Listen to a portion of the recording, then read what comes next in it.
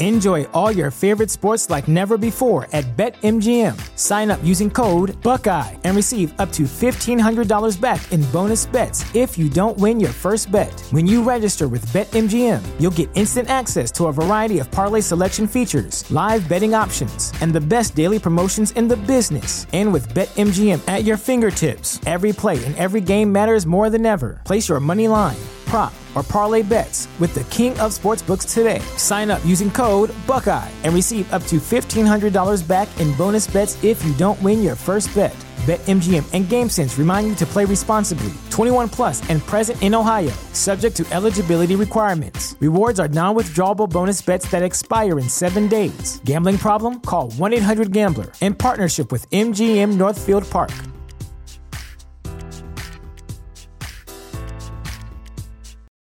For the ones who work hard to ensure their crew can always go the extra mile, and the ones who get in early so everyone can go home on time, there's Grainger, offering professional-grade supplies backed by product experts so you can quickly and easily find what you need. Plus, you can count on access to a committed team ready to go the extra mile for you. Call, click Grainger.com, or just stop by. Grainger, for the ones who get it done.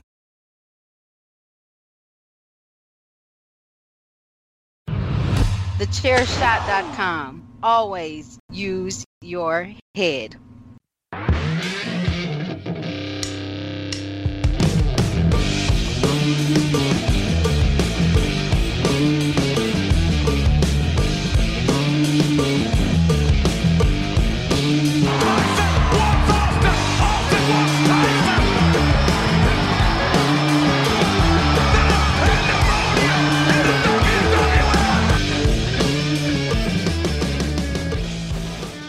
Hello and welcome everybody to yet another episode of A Change in Attitude. Yes, I am of course your host for the week, the Texas gentleman Tanner Pruitt, and along with me here I've brought my partners in crime here, the Cerebus that is A Change in Attitude. I've got Ori. Ori, how are you doing? Is it Cerebus or Cerberus? Cerberus, there you go. There we go. There we go. I had to finish swallowing this Diet Coke that was That's okay. We'll forgive you for the swallow, not for the Diet Coke, though. That it's disgusting. You'll never be forgiven for the Diet Coke. I appreciate that. Or the Cerebus. Yeah. Or the whatever I said. I'm doing well, though. Thank you. Glad to hear it. And our other co-host here, you know him, you love him. His name is Mags. Mags, how are you doing? I'm doing very, very well, Tanner. I mean, part of this Cerberus, whatever you claim that we are. Yeah, I mean, I figured like you and Ori would be like the top two heads, and then it's me, and I'm the one that has like the wonky googly eyes and the tongue hanging out. Like that's the one that I thought I would be. The idiot one. Yes. Oh, that would goodness. Be me. Ladies and gentlemen, we are tuning in here on this episode of A Change in Attitude to a very special event. I'm not sure if you knew, but it's SummerSlam live at the Gund Arena in I think it's Cleveland, Ohio. Yes. How special. We are live. It's August the 18th, 1996. 10 days away from me turning 6 years old. Yes.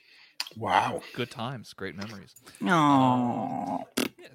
Great memories of this show. Little me, perhaps so.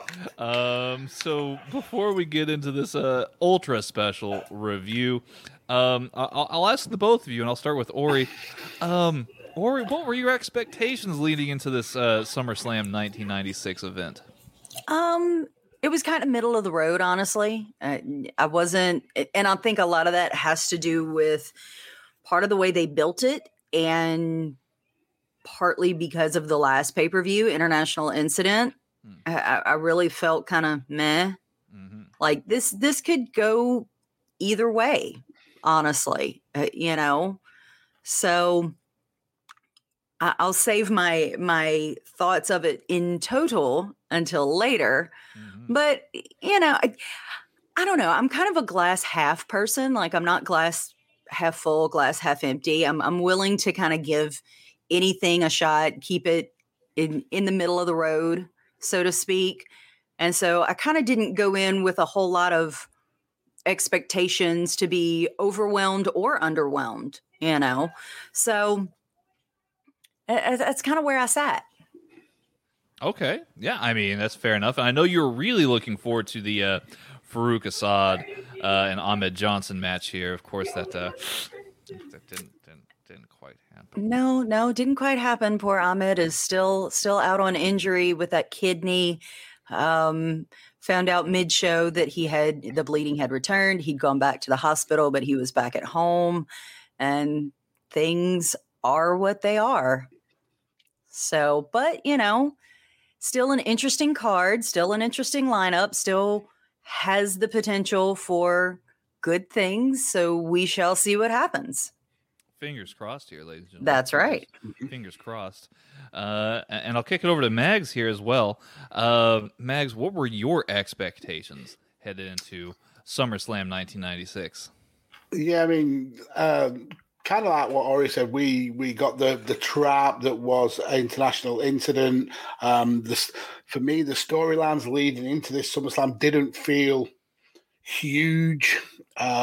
We obviously had the one big storyline going into it. We didn't end up getting because of the injury to Ahmed Johnson, but a lot of the matches seemed to either be recycled feuds that we'd seen a couple of pay-per-views ago, and then were kind of left on the back burner and then brought back into the forefront, or they just didn't have any sense at all. I mean, the Owen Hart versus Savio Vega opener, where the hell did that storyline come from? Who knew what that was all about?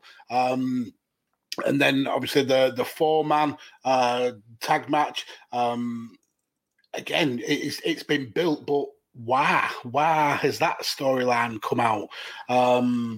So yeah, I didn't have a lot of massive expectations going into the show, but some stuff I was pleasantly surprised with. Some stuff went down like an absolute fart in church. So it's a very mixed bag of a show, especially when you compare it to King of the Ring, which we started with. That was a really hot start. And then around this time is when we had Bash of the Beach 1996 on the other channel, which was the huge heel turn of Hulk Hogan. So it was not a good time for WWF around here. I think what was happening on WCW was really affecting how many people were buying this show. And I mean, we know now what happens, but being a fan at this time, you would hope that the pressure from WCW would enforce some sort of change within WWF, and hopefully that's what we're going to see over the next few months. Well, I'm sure that we will ultimately arrive at that destination. Fingers crossed. Yeah, but like a fart in church, it is sometimes unexpected when that might happen. Let's go ahead and get into the show. Of course, like I said earlier, August 18th, 1996. We are hot off of the Olympics, actually, down in Atlanta, Georgia, and Kurt Angle, a Olympic hero that we will soon one day be talking about here on this show. He has just won Olympic gold in wrestling, so definitely keep that in mind here as we go about this show. The opening video package, we had Shawn Michaels and Vader highlighted alongside the Undertaker and Mankind feuds. Obviously, we've talked about that to a great extent on this show. Lots of coverage here, and I thought the video package was nice. It was fine. I thought it was great.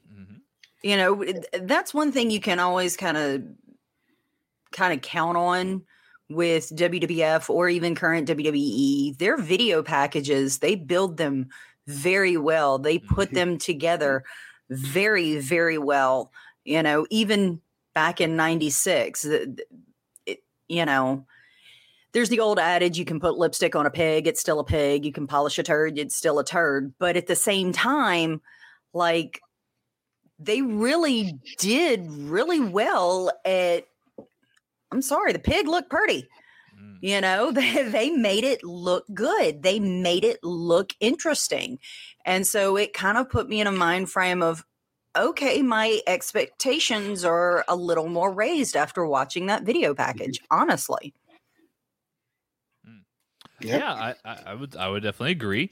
WWE, again, like you said, has a long tradition of making their video packages look phenomenal, and really buys you into the event as a whole, I would say. Yes.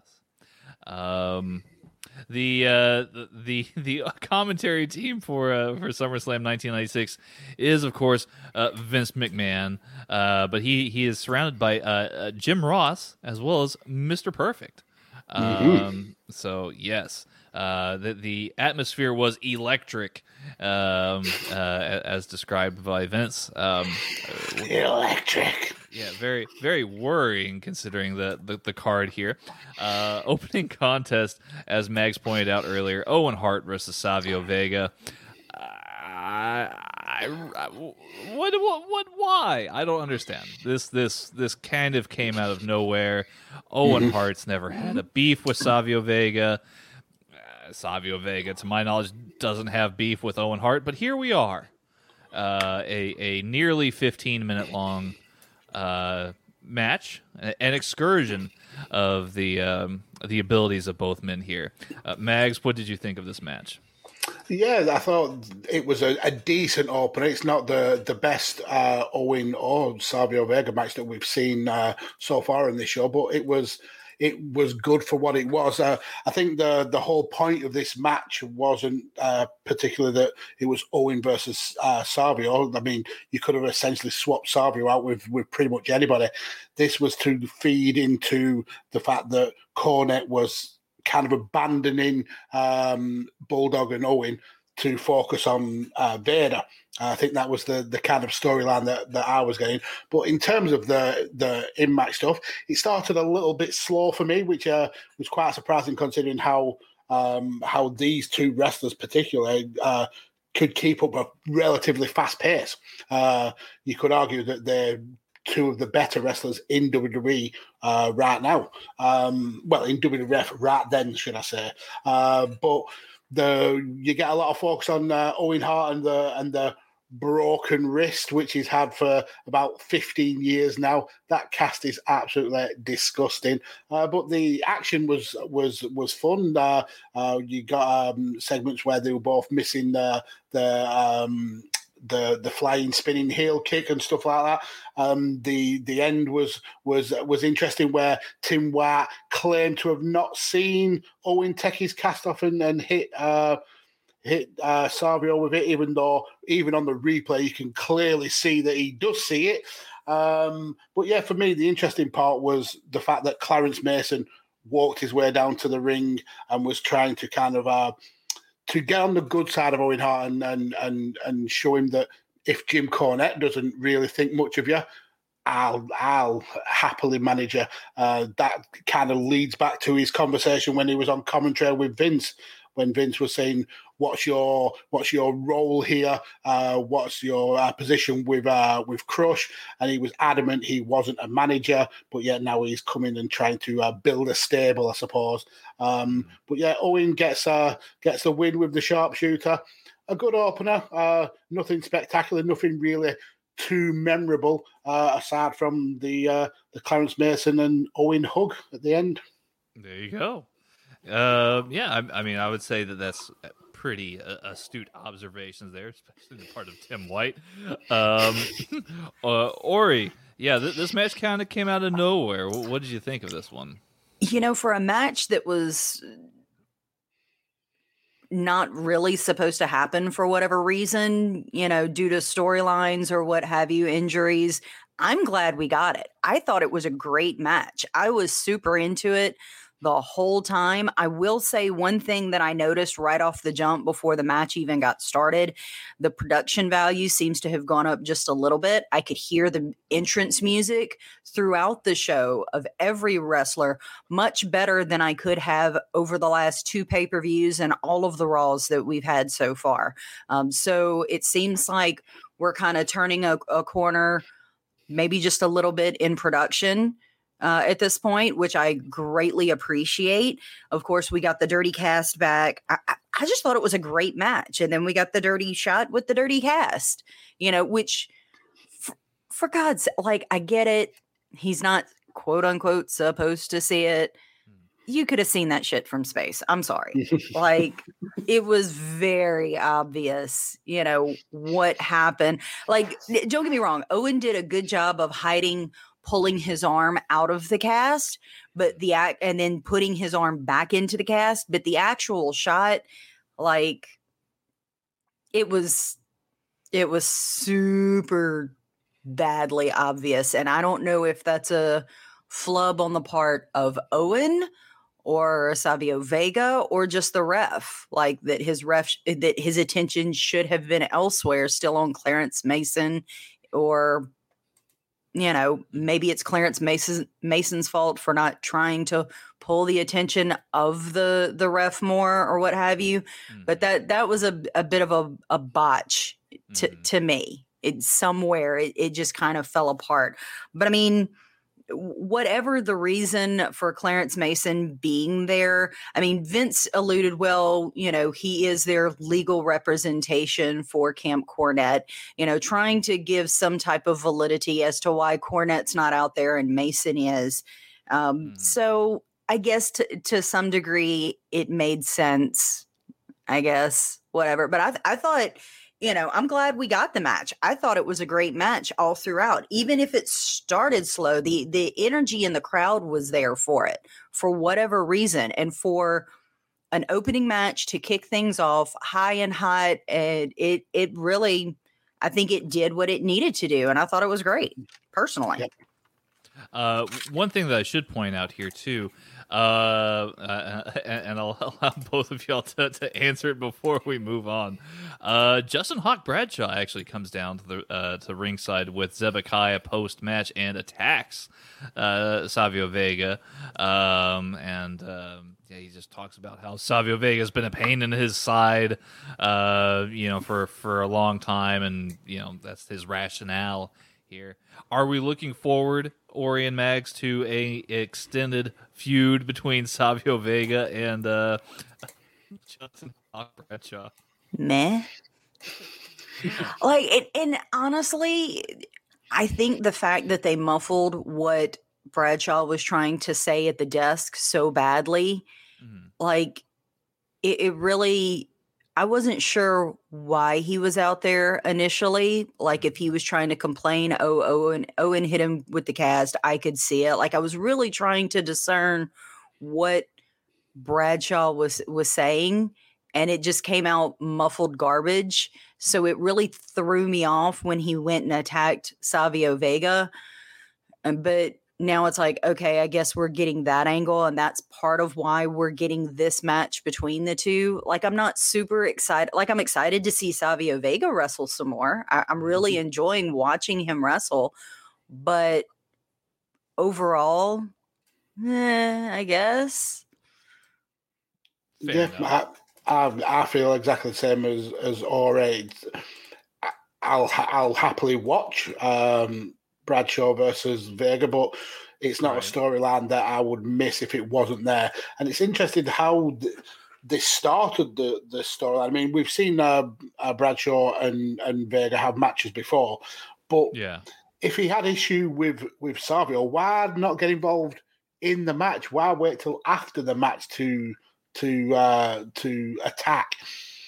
I mean, if you're going to kind of like switch storylines from Owen Savio to Savio Bradshaw, the tried and tested route is to interfere in the match, and then that causes the conflict. But to just attack him in the aisle, I suppose it works. It means that there's going to be a match between the two, but it's very ho hum for me. Especially since, if Bradshaw is supposed to be the heel in the matchup, even if he ran out and attacked Vega immediately after the bell, but to wait until he's being carried out, go to the desk first to air his issues, and then go attack him as he's being carried out. There was better ways to do that, whether it was interrupting the match or an immediate attack after the match, and then maybe put Bradshaw on the mic saying, you've been a thorn in my side for way too long. I take issue with this, that, and the other, whatever it is, and then build off of that. There was definitely a lot better way to do this to me.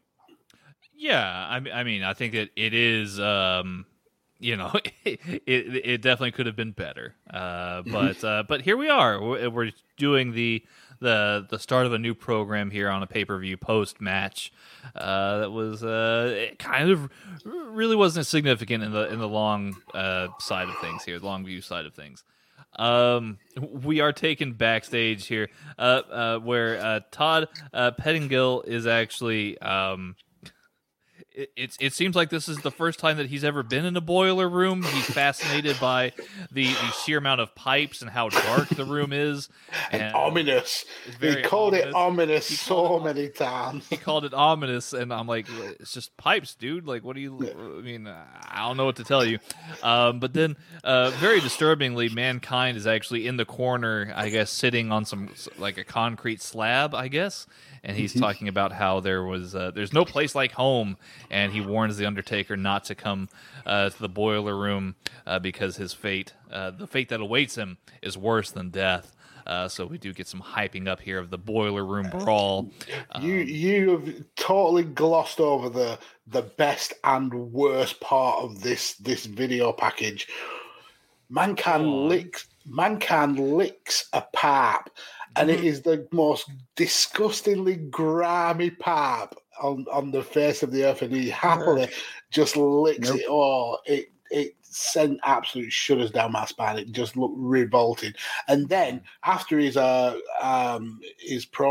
he crawls underneath the pap, and the video cuts out just as his little legs were disappearing underneath the pap. But yeah, it was I've never known somebody like Todd Pettingill be so terrified of a boiler room. I mean, there's a broom, there is boxers. It's so ominous. It's not really that ominous. These were my two takeaways. First of all, Mankind pole licking. Wow, that just sounds horrible. Pole licking aside. I think I just made Mag spit his whatever he's drinking. Wow. Pole licking. Yikes. Yeah. That aside, Mankind on the mic doing what he does is just freaking amazing. Just point blank. He works his characters so well. I have so much respect for Mick Foley and what he does and how he does it. I think he's just great. The other thing that caught me, is it just me, or does Todd Pettingill look like a really young Jamie Kennedy? He does a little bit, yeah. A little bit. Yeah. Like, I'm looking at him in the face and like his ears. His ears? No, like the side of his face, his profile. That's what I'm trying to say. And like, the more I look at him, he looks like Jamie Kennedy from like when he first showed up in the early 2000s and all the movies and stuff. And I'm like, are you related somehow? With a Eddie Munster hairstyle. Yeah. It was very strange. Like, I don't know why that caught me like that, but I was like, it's Jamie Kennedy's long lost older brother or something. Distant cousin, uncle, the milkman, something. Brilliant. We are then taken to this a fatal 4-way tag team championship match here. The champions, the Smoking Guns, are accompanied by Sunny. They will be facing the New Rockers, as well as the Body Donnas and the Godwins here.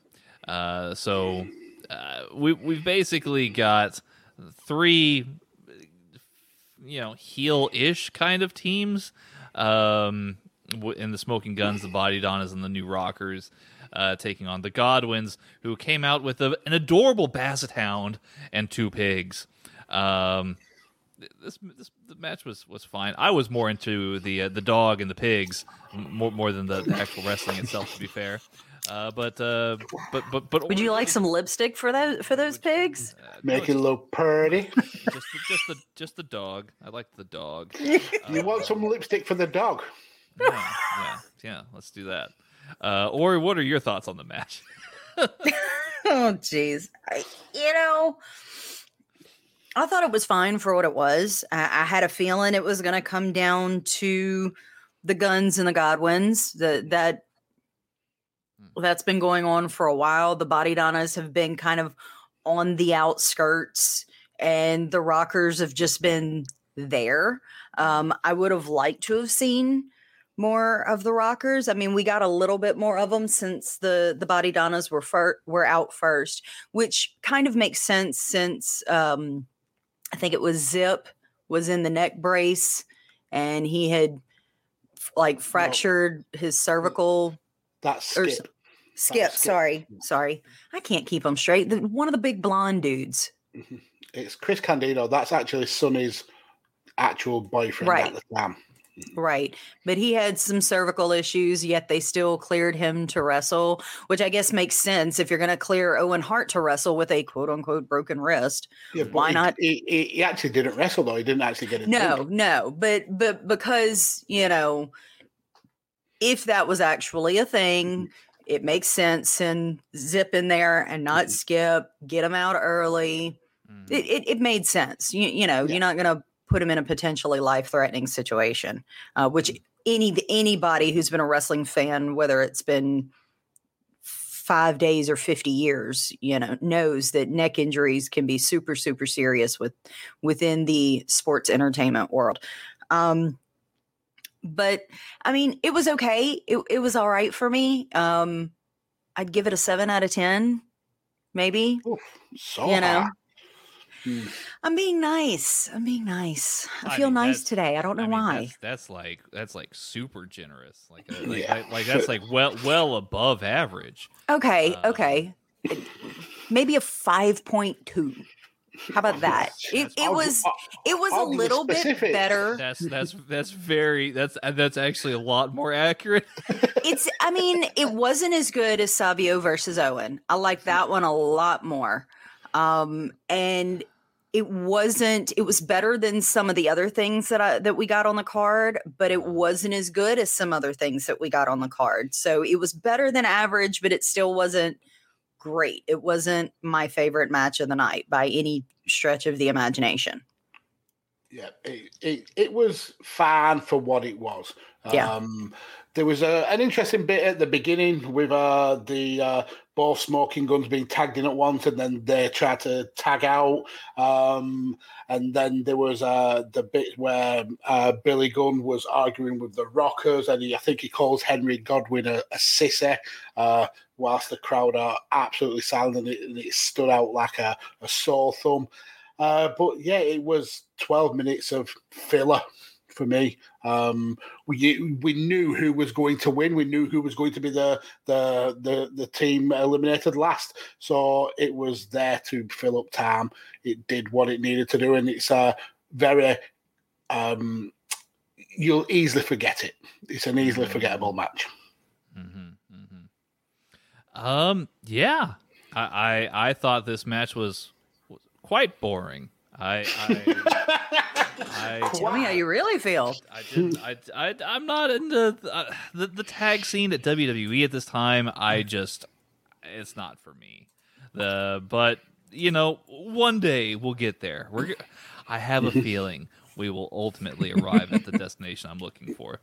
I mean, the best thing about this match was probably the promo at the end.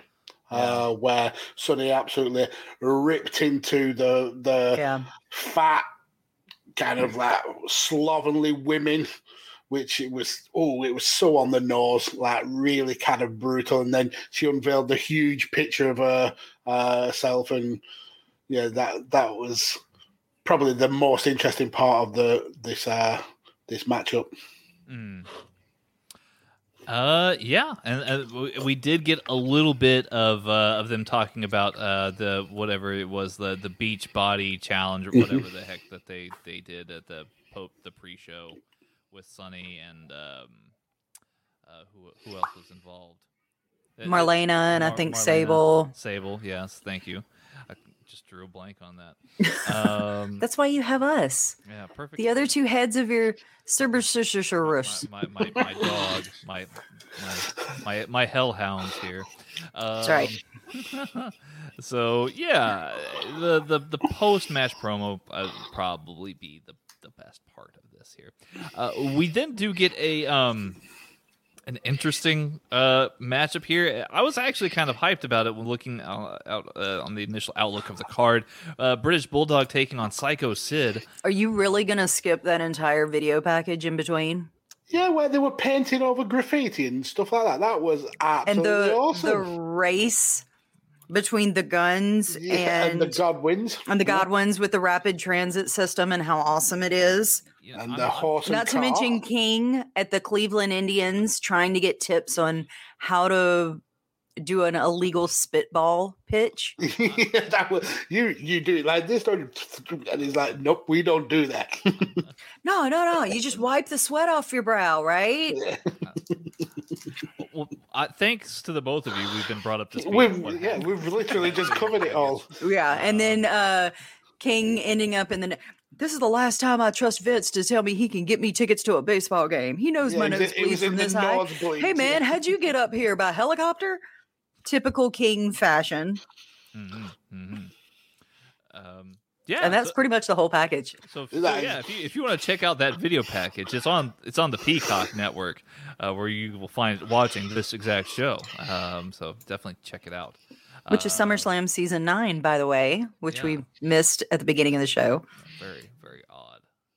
Yeah, it really was. But I mean, it kind of ties into the same type of stuff that WWE does now when they go in a couple of days before an event in a major city. And, you know, they work with Special Olympics. They do outreach in the community, trying to keep the image good. You know, all the same typical stuff, you know, just a little more campy, I guess, with the rapid transit race and King being, well, King.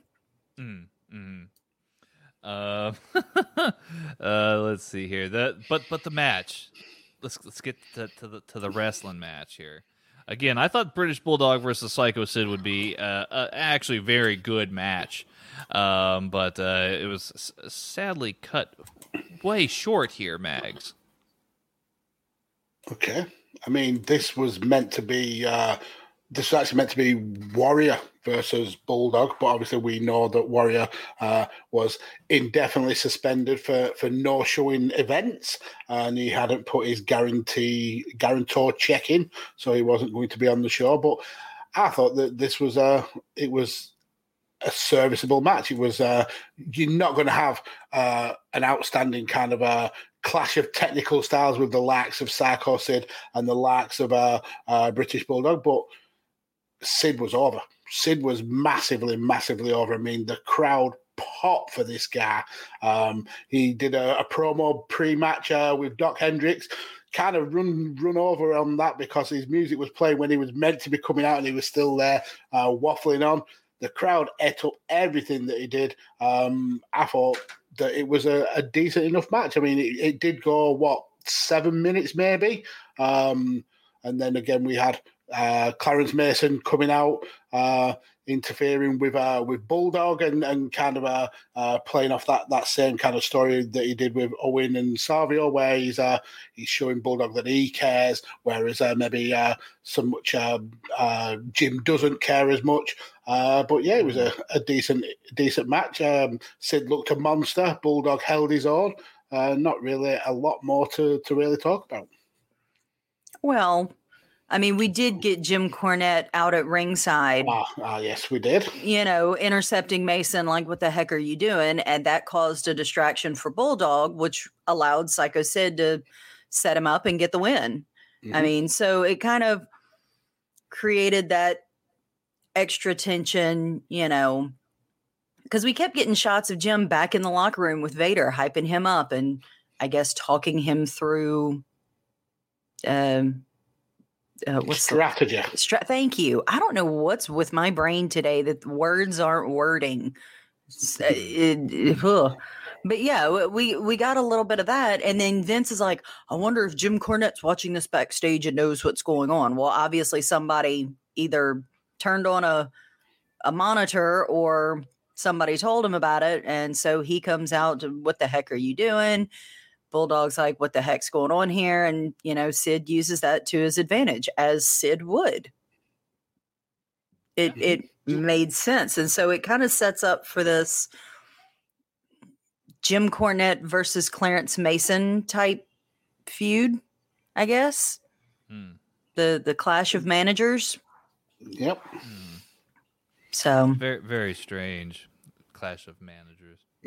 Maybe it'll be a pay-per-view. It'll be the briefcase versus the tennis racket. First to get a hit in wins. I don't know. We get a backstage interview here again. Todd Pettengill is interviewing, I believe, Mark Marrow and Sable, and that leads us into our next contest here, which is the battle of the married couples. Goldust and Marlena, Goldust with Marlena rather, taking on Wildman Mark Marrow with Sable. Not a terrible match by any means. It's definitely not my favorite match. But these two tried really hard to keep things entertaining. Yeah, and it's another match where we're revisiting a storyline that we thought that we'd gone past. And obviously we haven't. We had a few months ago the whole kind of sending packages to Sable, Goldust being infatuated with her, and then Goldust kind of moved on to the Undertaker, and then now he's moved back to Sable, which is weird. But the match was good. I mean, these are two really good wrestlers. Mark Marrow's been exciting to watch. He's been high-flying, a little bit of a change-up in ring gear. He's kind of maybe coming away from that wild man character. I think this is the beginning of the push into the kind of boxer gimmick that he ends up having for a while in WWF. But yeah, we get a lot of kind of headlocks and quick 2 counts, backdrops. We get Mark Marrow saying that he's going to bring in a new move, which is called, did he call it the wild thing or something like that? Which I don't believe we got to see because he loses. And one of the major reasons why he loses is because Mankind, who is in a storyline against The Undertaker, is also infatuated with Sable. So Goldust is infatuated with Sable, and Mankind is infatuated with Sable, calls her mum. She's screaming like a horror movie. He's there like, oh, mommy, mommy, mommy. He ends up essentially being chased off. She's terrified, and Goldust picks up the win with the curtain call. It's weird. Very weird. It was very strange. Ori.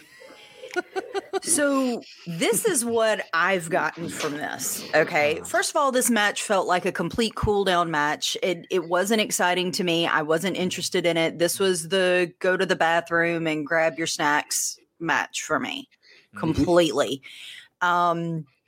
Which you would think that would be the 4-man or the 4-team tag, but no, this one felt more like the cool down before they hype everybody back up to me. They're, with Mankind being involved, they're trying to do this storyline. It almost feels like a storyline within a storyline. There's an alternate side story between Mankind and Sable that's being pushed by Goldust, because if you remember 1 week during Raw, It was after Goldust and Undertaker. Marlena's got not Undertaker, but Goldust backstage, and it's after he's been beaten up and she's cradling him and consoling him. But Mankind is there with his wig talking about mommy and there's no place like home or whatever. And like, mommy said this. And it's like, at that point, it almost alluded to me that mommy was Goldust, which is a whole nother weird bag of cookies and all kinds of other things. But now all of a sudden Sable is mommy. And so it's not just Taker and Mankind, Taker and Goldust and Sable and Mara. There's a lot of intertwining of stories, and we're not getting enough explanation and exposition to really tie it all together really, really well. Like, I'm perfectly fine with Mankind going after Sable and calling her mommy and being with Goldust, and Goldust also wanting Sable and whatnot. But if you are going to make Mankind Goldust dog on a leash, so to speak, in an effort to go after Sable for what, or however, there needs to be more there. There needs to be words from Goldust or Marlena saying, yes, he's with us. And yes, I'm, you don't have to come right out and say, here's my evil plan, but some kind of, there's got to be more tie in there somehow. And they've built it so badly. They've built Goldust versus Taker. They've built Mankind versus Taker. They've built Goldust going after Marlena. But this third element, not Marlena, but Sable. But they've taken this third element of Mankind being with Goldust and Marlena and going after Sable so badly that it just doesn't. It doesn't mesh well. It doesn't. There's not enough there to build it the way you should to make it make sense. And that's my biggest issue with it. Yeah. Good deal. All right. I think we finally got past this match here, because it was it's what are you trying to say, Tanner? Are you saying I'm talking too much? No, that's what it feels like. No, like I feel like no, not at all. Like, and that's on me, because I probably said this wrong, but like, I feel like this match just like it didn't merit much to me. We've talked about it more than it deserved. Like, I don't understand. And maybe I've lost some of the context to this. I don't know, but I feel like there's kind of like what you guys both said.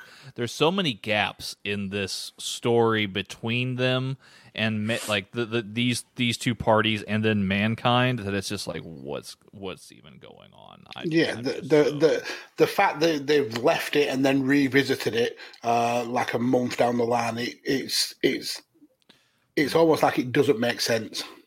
Mm-hmm. And I don't know if it's been completely a month, but because like I said, we had that one little package where Mankind was with and I want to say that was within the last 4 weeks, where he's backstage with Goldust and Marlena, and he's talking about mommy with Goldust wig. But there's just, like I said, there's not enough there to tie it all together. Like, they're trying so hard, but there's some, and I don't even know, I couldn't tell you what it is, but there's some critical element there, whether it's an explanation from Goldust or whatever, trying to tie this together, that is just completely missing for me. And if they're going to continue down this road, because of course I don't know, there's got to be 2 and 2 needs to make 4. Right now it's not even making 3.5. There's just something missing there.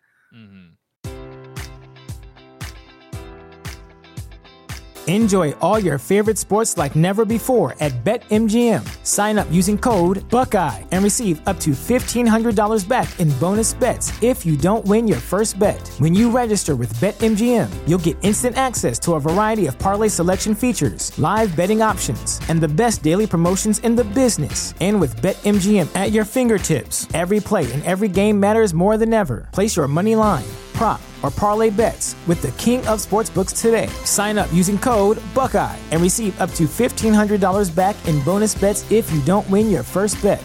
BetMGM and GameSense remind you to play responsibly. 21 plus and present in Ohio, subject to eligibility requirements. Rewards are non-withdrawable bonus bets that expire in 7 days. Gambling problem? Call 1-800-GAMBLER. In partnership with MGM Northfield Park.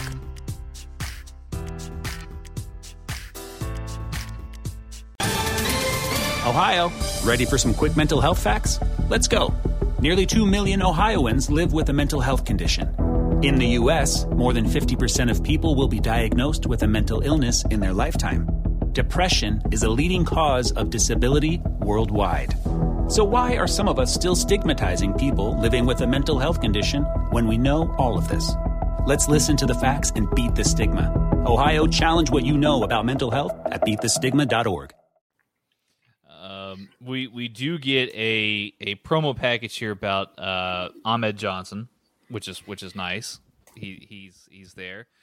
He's not there, but like the promo package is there with Ahmed Johnson, and we also get a promo with Farouk Assad, who is I guess more or less questioning the decision of Gorilla Monsoon, who wants to I guess. Essentially, it sounds like produce a tournament, for the vacant Intercontinental Championship. Sunny does come across as very confident for her client, saying that she has no doubt that Farouk will be the next Intercontinental Champion. So that'll be something to keep an eye on for the next few Raw episodes that we'll be watching. Very interesting. We'll find out if Farouk Assad actually becomes Intercontinental Champion. Yeah. And I also found it very dramatic and interesting that they interview the nurse and they're like, well, if we can keep the bleeding from happening again, then he'll be back in 3 to 4 months. But if we can't, we've got to remove the kidney and he'll never wrestle again. Dun, dun, dun. Dun. Yeah. It was very, very well dramatically done. Wrestling has always been very kidney-oriented, kidney-based. So I think it's very important that he gets this resolved sooner as opposed to later. Well, never mind. But yeah, we did get the announcement of the 8-man title tournament, and then because Ahmed Johnson had also won the right to challenge for the WWF title, the championship title. There's going to be a sudden death battle royale between Stone Cold Steve Austin, Savio Vega, Psycho Sid, and Goldust at a special Raw Championship Friday on September 6th. There we go. That's why there's 2 Raws in the space of like 4 days in September. Right. Just so they can do that. Mm-hmm. So, but I thought that Farouk's promo was much better this time around than what we've heard previously. I will say that. Yeah, and I picked up on something that you mentioned a couple of episodes ago about how Sunny changes her look to suit the client she's with. And she did that again today. She with the guns, she was out in the skirt. With Farouk, she looked more professional, almost like she was. Essentially just more of a professional manager. Yeah. Well, there you go. I'm so excited. I'm so excited about this next section here of the show because I get to hear Ori talk about someone who she's despised since we've started this show. We get a little bit of a video package here leading up to the Jake Roberts Jerry the King Lawler match. We also get Mark Henry, who had just also come off the back of the Olympics. I don't think he won a damn thing in 1990. He came last. Yeah.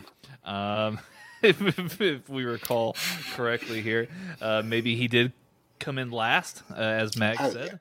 I'm sure he did. I'm going to actually check that whilst you talk away, but I'm sure he come in last place. Yes. Jerry the King Lawler, he brought a bag down to the ring. He gave it to the referee during the match, and he was also wearing a Baltimore Ravens jersey of which drew him some heat, which is strange. Basically, yeah, Lawler has brought whiskey with him, saying that they are gifts for Jake the Snake Roberts, and he basically took a lot of time putting down Jake's family and talking about how his wife was ugly, and it was just your atypical Jerry the King Lawler heel promo that brought Roberts down to the ring. So to backtrack to Mark Henry, he actually suffered a back injury whilst in competition, and he couldn't lift to his normal performance, and he finished 14th. But yeah, that whole kind of intro for Lawler and Roberts was horrific. Yeah, and then when he was saying, if you promise not to get out what's in your bag, I will give you what's in my bag. Come on, you're talking with a man who has a massive issue with alcohol and substance abuse, and you're using that as a promo on essentially the second biggest show in the WWF calendar. Yeah, it was horrific. The good thing is, though, Jerry had wore the snake, so good ha to him. Perhaps so. Ori, what did you make of this match? Can we call it a match? Is it a match? I think it's a match. I hated everything. Oh, okay. I hated everything about this. He brought out the Jim Beam and the Jack Daniels, and then he opens up his bag, and it's this ginormous bottle of like wine or champagne, which I have only ever seen like in a restaurant. And and then Jake pulls out the snake and puts it around him. That was the best part of the whole thing. And look, I get it. Lawler is a heel. I get the psychology behind it. You do whatever you can as the heel to make the crowd hate you, because that's what you want. You want them to hate you so that they like and are rooting for the other guy in most cases. However, I cannot hate Jerry the King Lawler any more than I do right now. The best part was him being wrapped up by the python, and then Mark Henry coming to Jake the Snake Roberts' rescue at the end. And this is the thing, like, I've finally gotten caught up with Dark Side of the Ring. I've seen all of the episodes currently, and one of them specifically is about Grizzly Smith, which was the father of Jake the Snake Roberts, Rockin' Robin, and Sam Houston, which I had no idea that they were. I had never heard of Sam Houston, but I didn't know Rockin' Robin and Jake were related at all. And I get why, to some extent, why they did that. But the shit that Jake had to go through, and I know people are really good at covering things up and not talking about things and keeping things hidden and whatnot. But to green light this type of storyline with a man in recovery, in active recovery, new recovery, because I have family members who are addicts. Thank God they have recovered, but to continue to pile in on this man in his recovery, trying to do his best, and then pour straight whiskey down his throat while he's got his head hanging over the edge of a ring apron. It's disgusting. It's distasteful. And if I ever hear Vince McMahon call it raw whiskey ever again, like, that is the dumbest phrase I have ever heard in my entire life. Like, it's one thing to say straight whiskey. You want to say it's straight whiskey? It's nothing but whiskey, straight whiskey. And I don't even drink whiskey. I don't even drink a whole. Y'all guys drink more than I do. I don't know if I would say that I drink. That makes me sound like I drink a lot, and I don't know if I drink almost never. Okay. Almost never. Mag says as he drinks what I assume is coffee. It is coffee. I don't know how I feel about being outed as a potential alcoholic by Ori. No, I'm not calling you guys alcoholics by any stretch of the imagination. I know you guys enjoy your whiskey. We've had discussions about this, but I drink maybe like once every 6 months, and I maybe have one glass at that, and it's usually nothing strong at all. Like, I'm drinking Arbor Mist, like a glass or two of that. No alcohol content, hardly whatsoever. I'm drinking it more for the flavor. But to do this to first of all say raw whiskey instead of straight whiskey. That's raw whiskey. Like, what are you gonna? Would it make it better if I boiled it for you, sir? Would you like me to boil and cook your whiskey so it's not raw? Sorry. What was with the Downton Abbey? I have no idea. I don't know where that came from. I don't know that it'll ever appear again. But, it's just stupid. Just call it straight whiskey. And then to continuously actively do this while this man is in recovery, more than likely adding to the fact that it caused him to fall off the wagon, it's just distasteful. It's rude. It's disgusting. And I'm ready for Jake to beat the absolute shit out of King and be done with this and move on. I'm very, very much over it. Mags, do you have anything to add to this? Dumpster fire.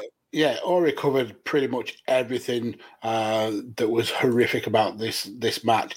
The fact that we got the promo segment at the beginning with the bottles of whiskey and the trading of the bags. The fact that he threw a beer in his face that he took from a fan. It was just horrible. And then they had him losing. As well, which just says bully people. Why not bully somebody for having a problem? Because you will win. It was ridiculous. Mm-hmm. I think we should move on quickly from it. Well, then let's do that. And let's turn our attention here to the semi-main event here, which was the Boiler Room Brawl. It's an iconic match in a lot of ways. That's often fondly looked upon, and for one reason or another, it's very proto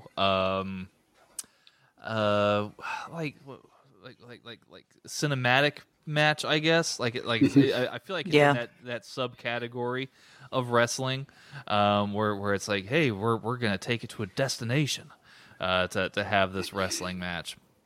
And obviously, we're told about how ominous all the tubes and piping boxes, and the ladders and everything's ominous. Yeah, the potential for a cockroach to come out in the middle of the match. Yeah, very, very strange. So yeah, I feel like this match is looked very well upon with a historical lens, but did it live up to the hype though? Is my question. No, Mags. Oh, okay. Well, I was going to go to Mags, but I will pan it to Ori first. Ori, go for it. I get. Let me ask you this, because you guys are more knowledgeable than I am. Had they ever had a cinematic type match before? Had they ever attempted this? To your knowledge? You see, I think this was a fairly new kind concept. time. Yeah. I think they had done matches, not so much a boiler room brawl match, but matches like off site before. But this was kind of like Tanner was alluding to. This was like the genesis of hardcore and cinematic matches put together, because I think this was actually filmed the night before, or the bulk of the match was filmed the night before Survivor Series. So that's why they wheeled out for the monitors for people to watch on. But yeah, as a concept, I have to applaud it, because it was something new. It was something interesting at this time. It was exciting, but watching it back, knowing that the wrestling that we've watched in the 30 years since, and how it's much more exciting, much more quick paced, and how we've got way better at doing these cinematic type of matches. I don't think it holds up. It was slow. It was plodding. They didn't really build on the fact that this was an ominous setting for a match. You kind of saw a lot of the same kind of things happening time after time. Attacks with pipes, gas in the face, all the very similar kind of stuff, like a setup where Mankind does the kind of the ladder spot, and then Undertaker pulls the ladder up, and he falls through the boxes. All stuff now that we look back on and think, geez, that's a little bit cheesy. But in 1996, watching it live, I can imagine being really kind of blown away by it. But in 2021, it's meh. Yeah, I just don't feel like it really holds up. I agree with Mags. It felt like it was very much plodding along ever so slowly, donkey with a carrot on a stick, slow, just trying to encourage it to keep going. And the crowd was obviously piped in. There's no way that the actual live crowd was that loud and that boisterous the entire time. I think there were some spots where they brought in the live crowd on top of the piped in crowd. But I feel like for the most part, it was a lot of piped in. Commentary was completely MIA on this. And which I actually enjoy, to be fair. I felt that we got like little sporadic little bits of commentary, but I felt that the fact that there wasn't a lot of commentary added to this was not on site. This was in a boiler room, and maybe they wouldn't. They kind of were trying to nail how important or how kind of daunting this kind of match is. But at the same time, I feel like they could have been, God, this is just horrific. Just like, this is horrible to watch, at least every once in a while. And even when they had quote unquote transmission issues, like Vince was so low that it was hard to hear, like, well, we're having transmission issues. We'll get that cleared up ever so shortly. Like, you could barely even hear it. Like in the close, because you know me, I watch things with closed captioning on. At one point, when Mankind, finally escapes and gets out into the hallway and gets into the locker room area, the closed captioning got way ahead of the actual action, and that kind of took me out of it just a little bit. I mean, for what they were trying to do at the time, for something that hadn't really been done before, it was okay for what it was. But seeing the type of cinematic matches that we've gotten, especially in the last couple of years, it really pales in comparison. The lighting in the boiler room was just like, I get it. They were trying to make it dark and brooding and ominous. I feel like we should have a clicker, like take shots every time we say the word ominous. Like it would at least make this just a little bit more interesting. You know what I mean? And so, but I think they got better at it over time, especially when they started adding like the red lights to the boiler room to give it that more. You could still see what was going on, but it still gave you the ominous feel, the mysterious. I'm telling you, there's your game for when this episode comes out. You must have a drink, and every time we say the word ominous, you have to take a shot. Even though we've said ominous about 30 times before you set those rules. I think we've topped so Todd down a at this bottle of point. Jim Beam. So right now you have to down a full bottle of Jim Beam. There you go. Oh, so we're gonna need one of those champagne bottles that King had. But I mean, it really, to me, didn't really pick up and get truly interesting until they got into that hallway by the With locker all the rooms. Yeah, exactly. And then by then I was like, okay, now I'm a little bit more interested in this. Now I'm kind of, getting into it. And then they get to ringside and they've got the monitors on and anybody from the US will understand, what I mean when I say the it's movie day monitors from grade school. They've got those all around the ring. They're using them for weapons. They're going back and forth. And then the part that shocked me the most, because I wasn't expecting it, is Paul Bearer refuses to give him the urn. Completely turns away from him. It's like, no, I'm not going to give it to you. Right. Like he does this whole, and I thought it was excellently done. That was an excellent bait and switch. Paul slaps Taker, hits Taker with the urn, and then finally gives it to Mankind for the win. And I'm like, wow, I'm interested now. What's going on here, boys? I thought the ending was great. Yeah, and then we get the Druids. Mm-hmm. Yeah, which I was so scared of as a kid. I was so scared of Taker and the Druids as a kid. Mm-hmm. The bit that we got around the ring was probably the best bit of this match for me. The backdrop on the apron looked brutal. Using the 2x4 to the back, which just destroyed into a million pieces, and then obviously the turn by Paul Bearer where he turned his back on Taker and was kind of shining up the urn. Eventually hands it to Mankind, and Mankind gets the victory, and then out come the Druids. I thought that was the coolest part of this match. Well, there you go, and thus at the end of the day, Paul Bearer walks away from the Undertaker and leaves with Mankind. Undertaker leaves with the Druids. We'll see what happens. We'll see what happens here. But it was a very interesting moment there in the relationship between the Undertaker and Paul Bearer, of course. And this leads us to the main event of the evening. Vader and Shawn Michaels, they've been feuding for what feels like quite some time now because of the Camp Cornette and Shawn Michaels feud.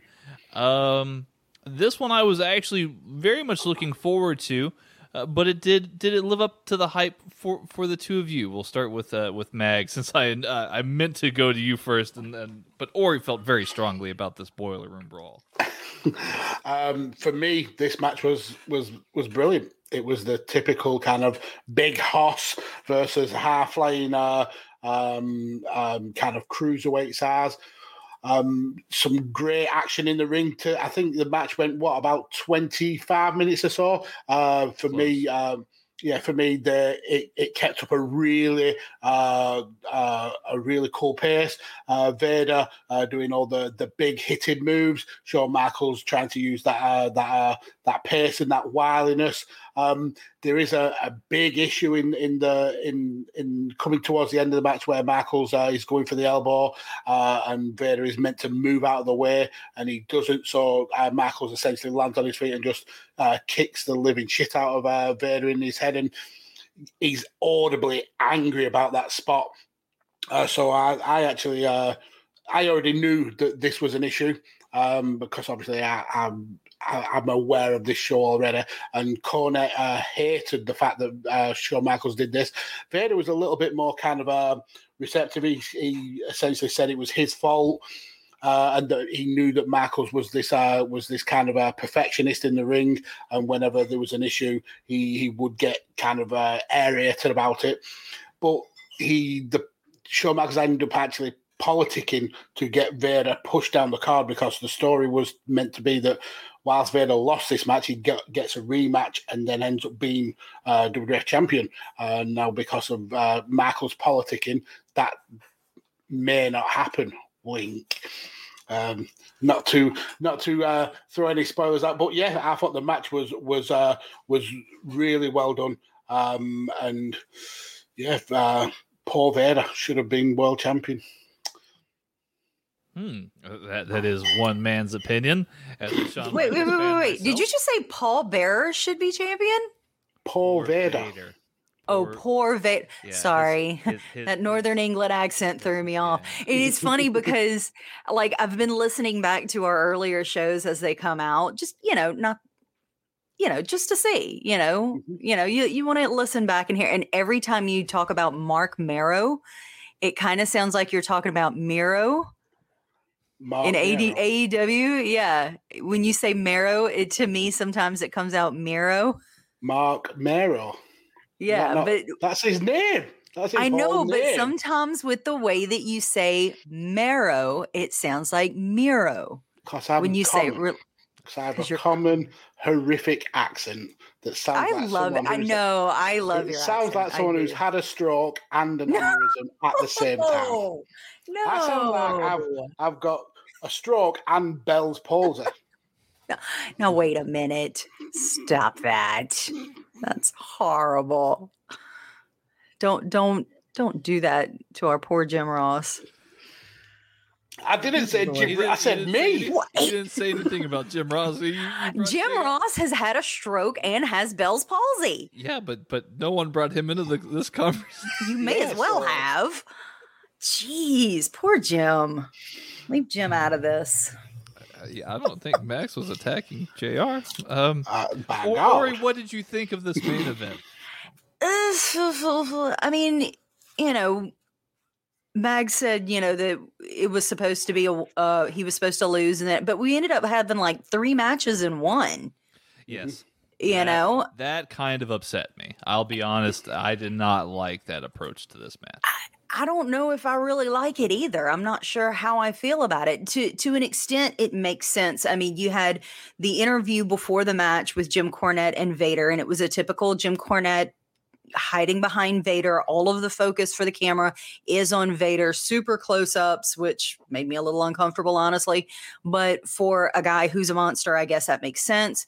Cornette hiding in the back, running his mouth, talking, hyping him up, all that kind of good stuff. And then, no, this isn't the way we wanted to win the match. Twice over, calling him a gutless coward.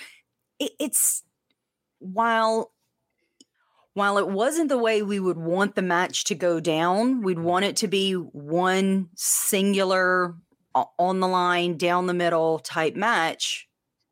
It is what it is. It made sense in the fact that Cornette's going to try and get it restarted when, even though Michaels initially got counted out because of what Vader did, and then Cornette got involved, causing the tennis racket to go into the ring, which left Michaels to use it, and him being disqualified. Jim, no, Monsoon's right there. Restart it. Let's do this thing. Don't be a gutless coward. It's typical Jim Cornette tactics. So while it's not how we would want it to go down, it makes sense, really and truly. And then that giant Vader off the top rope, like that was. I was so glad that Shawn Michaels moved, because that looked horrible and scary, and I would not want all 400 and some odd pounds of Vader coming down at me from 10 feet up off of the top rope. That just, it looked nasty. It did, but you talked about the 2 false finishes, and that was what was actually meant to build the kind of controversy. So that Vader got a rematch. I think the story was he was meant to get the rematch at Survivor Series, win the title, and then drop it back to Michaels at the Royal Rumble. But obviously, because of Michaels' politicking, it didn't happen. So that was the whole point of the 3 essential finishers. And if you watch the actual end of the match, Vader kicks out of the 3 count straight away. So that was to build that he hadn't actually lost. He kicked out just in time. But obviously they didn't go with that. And I think he ended up being replaced in the storyline with Sid, I think. I want to say that's right. I can't attest Have you to that. both froze? I'm actually okay. So I had a long day. I did not get up as early as I should have. So I've been watching this match as we are recording. To be perfectly honest, complete transparency with our viewers, and I'm literally watching the end of this match right now. And I did not see Vader kick out. However, I will say I did see him struggling, and it did not look like his shoulders were completely down on the mat. I will give you that. Yes. Because I'm right. This is right about when Shawn does the backflip off the top rope. That's at about 2 hours, 49 minutes and 1 second. So, and that's exactly what I'm watching right now. He goes immediately for the cover. And what essentially happens is that Vader, while Shawn's covering him, Vader brings his left arm up and wraps it around Shawn Michaels' head. So it kind of leaves that left arm kind of up at about the 7-second mark. And so while I agree that I don't think he fully had the pin, I think the shoulder was up a bit. Yeah, I didn't see too much of a kick out. I saw some shaking of the legs, some struggling. But yeah, that's definitely questionable. I would question that were I in charge in Gorilla Monsoon and say, well. But I mean, at the same time, we've got Mike Chioda in instead of Earl Hebner because Earl Hebner had gotten kicked out of the ring at one point. So poor Earl. Poor Earl. He always gets the brunt of these bad things. Now, wait a minute. Hang on a second. I just noticed something. So I know we're not to the Titantron era yet, but I'm looking in this arena. What was the point of bringing the monitors out versus Taker versus Mankind if they've got the upper screens available to them? Was that maybe so that the ringside people could see easier, or was that just so they could use the monitors as weapons? I don't know. That's probably a little bit of both, because I would think depending on how those screens at the top, because it looks like hockey screens is what it looks like to me. It would probably be kind of difficult to see those really well from the ringside seats. So it's probably a combination of both. I don't know. Just something random that I'm noticed as I'm watching the very end of this, the last couple minutes. I don't know. As we record. Listen, we record and talk about it, she's finishing up the show. At least I'm being honest about it. I'll be honest about it. Life is what happens while we make other plans. And I had great intentions of getting up early this morning and watching this, and it just didn't happen. I had physical therapy yesterday from carrying the show on my back, as we've talked about, which I think is absolutely ridiculous. I don't think I'd do that at all. But I had physical therapy yesterday, and I told you guys I started door dashing. So I'm a little sore this morning. I'm a little hurting. And so, and we've had horrible weather. My backyard looks like a swamp. Aside from the fact that I live in Louisiana, like we've had to bar the dogs from coming in the bedroom because there's just muddy paw prints all over my house. So the weather like that just really affects me physically and makes me hurt more. So, trying to wake up this morning was not a thing that I was wanting to do very much. But at the end of the day, when we're looking at SummerSlam 1996, as we wrap up this show here, this review, did this show meet your expectations? I'll start with you, Mags. Did this show meet your expectations that you had leading into this? I mean, to circle back to the beginning, this was a very up and down card. It had some pretty big highs, but a lot of trap. I thought the last match was arguably the best match. aside from the ending. I thought the opener was decent, but there was a hell of a lot of filler, and you can tell this is a WWF that is deep in transition. I hated the Jerry Lawler and Jake Roberts stuff, so for me, this is a missable pay-per-view. Oh, okay, missable. SummerSlam 1996, one of the bigger shows of the year. And it's completely missable. I mean, you would have more fun listening to us slag it off than you would watching the show. Perhaps so. And Ori, did this show live up to your expectations? In a lot of ways, yes, and in a lot of ways, no.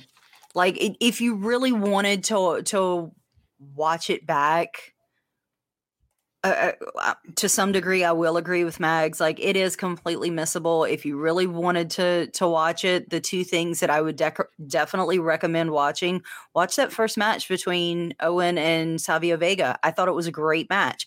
Watch the very ending match between Shawn Michaels and Vader. But the rest of it in between, yeah. Okay.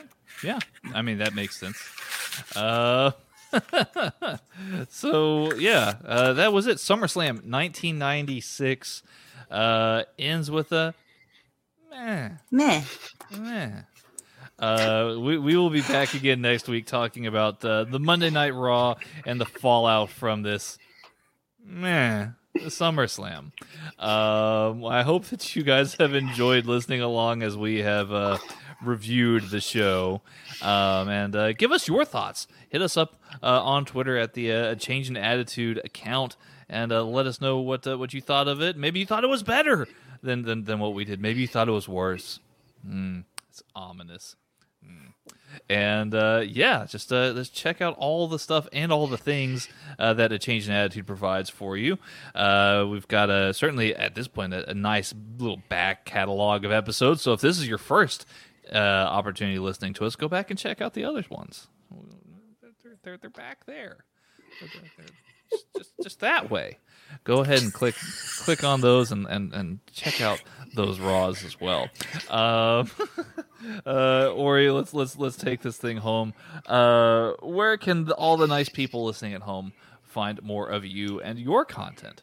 Well, you can find me, of course, on the Change in Attitude Twitter feed. That's ACIA Podcast on Twitter, or you can hit up my personal Twitter, which is Oriona75, ORIONA 75. Not really doing TikTok anymore. Kind of, but still on Twitch, still streaming, actually playing some Final Fantasy 14 here lately, getting that grind up to 50, trying to get to the next expansion, getting super close. And that is Monday and Friday evenings at 8 p.m. Central Standard Time. Can also catch me occasionally during the week. So if you want to catch me on there, head over to Twitch, twitch.tv/Oriona7. Hit that subscribe button and notifications, and it'll let you know when I go live. Fantastic. And Mags, where can people find more of you and your content? Okay, so to piggyback off Ori and mentioning of the podcast Twitter feed, you can also contact us via email, and that is a Change in Attitude podcast at gmail.com. For me personally, you can follow me on the Twitters at PodfatherMags, where I am involved in way too much content for any one human being. So definitely go and check out my Twitter for links to that, where you will find links for Radio Techers, which I'm involved with my good friend here, Tanner. We're doing some really exciting things as we push towards solodom and YouTube infamy. You can find me on 5 Rounds with Carlos, where we would discuss UFC and the topics surrounding the fight game. And you can also find me on Chain Wrestling with my good buddy Sa, which is also now going live every week on the Radio Techers YouTube. So definitely go and give that channel a sub and a follow. Come and check out all the content that I do. Yes, Mags has been an absolute workhorse this week here as we've kicked off the Radio Techers Network. And you know what? Maybe, just maybe, one day you'll get some live change in attitude features over on the Radio Techers Network. That would be pretty cool. I'm here for it. So yeah, let's hope that for maybe a WrestleMania or a Survivor Series, perhaps, we can make it happen. Ooh. I'm glad that we all planned that. We all spontaneously planned it, just as we wanted. Definitely, if you're out there listening, if you're a fan of Mags producing the content that he does with 5 rounds and the chain wrestling, or just Radio Techers proper, if you're a fan of the beautiful game of football, then you should definitely sub to that channel where you can find more cool stuff. Yeah. That's all for this week. But Tanner, where can we find you? I was so waiting for that. You can actually find my content over at on Twitter at Radio Techers, which is that's where you'll find all of my stuff. I'm also about to drop a lot of content for Headlock Talk, which I'm putting away into the retirement vault here very soon. And Mags was able to help me out a little bit with some of that. That was a lot of fun. And so yeah, you'll get some Headlock Talk wrestling content there, both on my main feed as well as on Love Wrestling. So thanks to the guys over there at Love Wrestling for helping put that together. And just go ahead and sub to that YouTube page or Twitter page for Radio Techers. That's probably the most likely place that you'll see me. But yeah, fun times had by all here today, I think. Continue subscribing and listening here to the Chairshot Radio Network, where we always recommend that you use your head. And you guys take care and have yourselves a wonderful rest of your day. Bye-bye. Bye.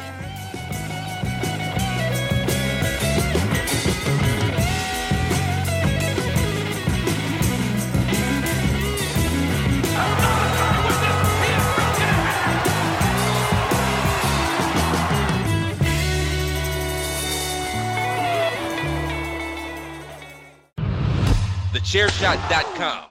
Always use your head. Enjoy all your favorite sports like never before at BetMGM. Sign up using code Buckeye and receive up to $1,500 back in bonus bets if you don't win your first bet. When you register with BetMGM, you'll get instant access to a variety of parlay selection features, live betting options, and the best daily promotions in the business. And with BetMGM at your fingertips, every play and every game matters more than ever. Place your money line, prop, or parlay bets with the king of sportsbooks today. Sign up using code Buckeye and receive up to $1,500 back in bonus bets if you don't win your first bet. BetMGM and GameSense remind you to play responsibly. 21 plus and present in Ohio, subject to eligibility requirements. Rewards are non-withdrawable bonus bets that expire in 7 days. Gambling problem? Call 1-800-GAMBLER. In partnership with MGM Northfield Park.